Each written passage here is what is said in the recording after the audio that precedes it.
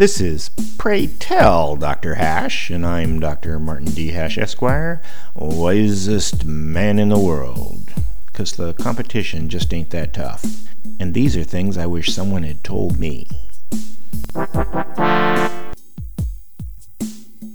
Today's topic, human resources subversion.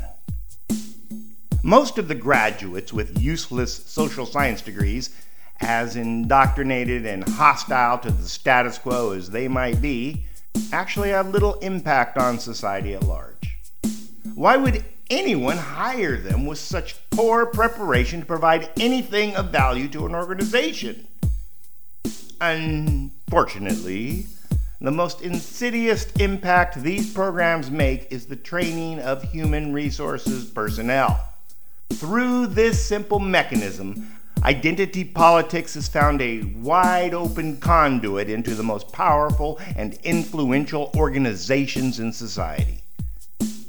Whether intentional or not, taking the control of big business through the choke point of human resources was a genius move.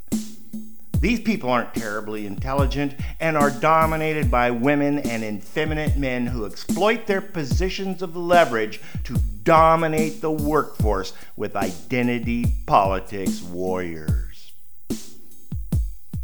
In the past, personnel departments were a powerless afterthought, but in the wake of inclusiveness, HR has become a juggernaut, rolling over more conscientious reservations through threat of lawsuits and bad publicity.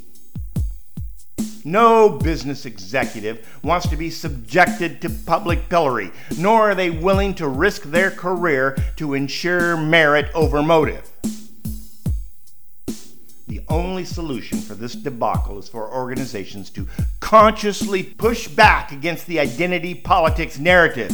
If your programming company is mostly young Asian men because 90% of the best applicants are young Asian men, then say so and reject the quotas imposed on you from the outside. And if mostly women are attracted to work as nurses, accept it. Same with garbage men, soldiers, and construction workers. How come there aren't HR departments at the sewage treatment plant? For more, see my website at martinhash.com.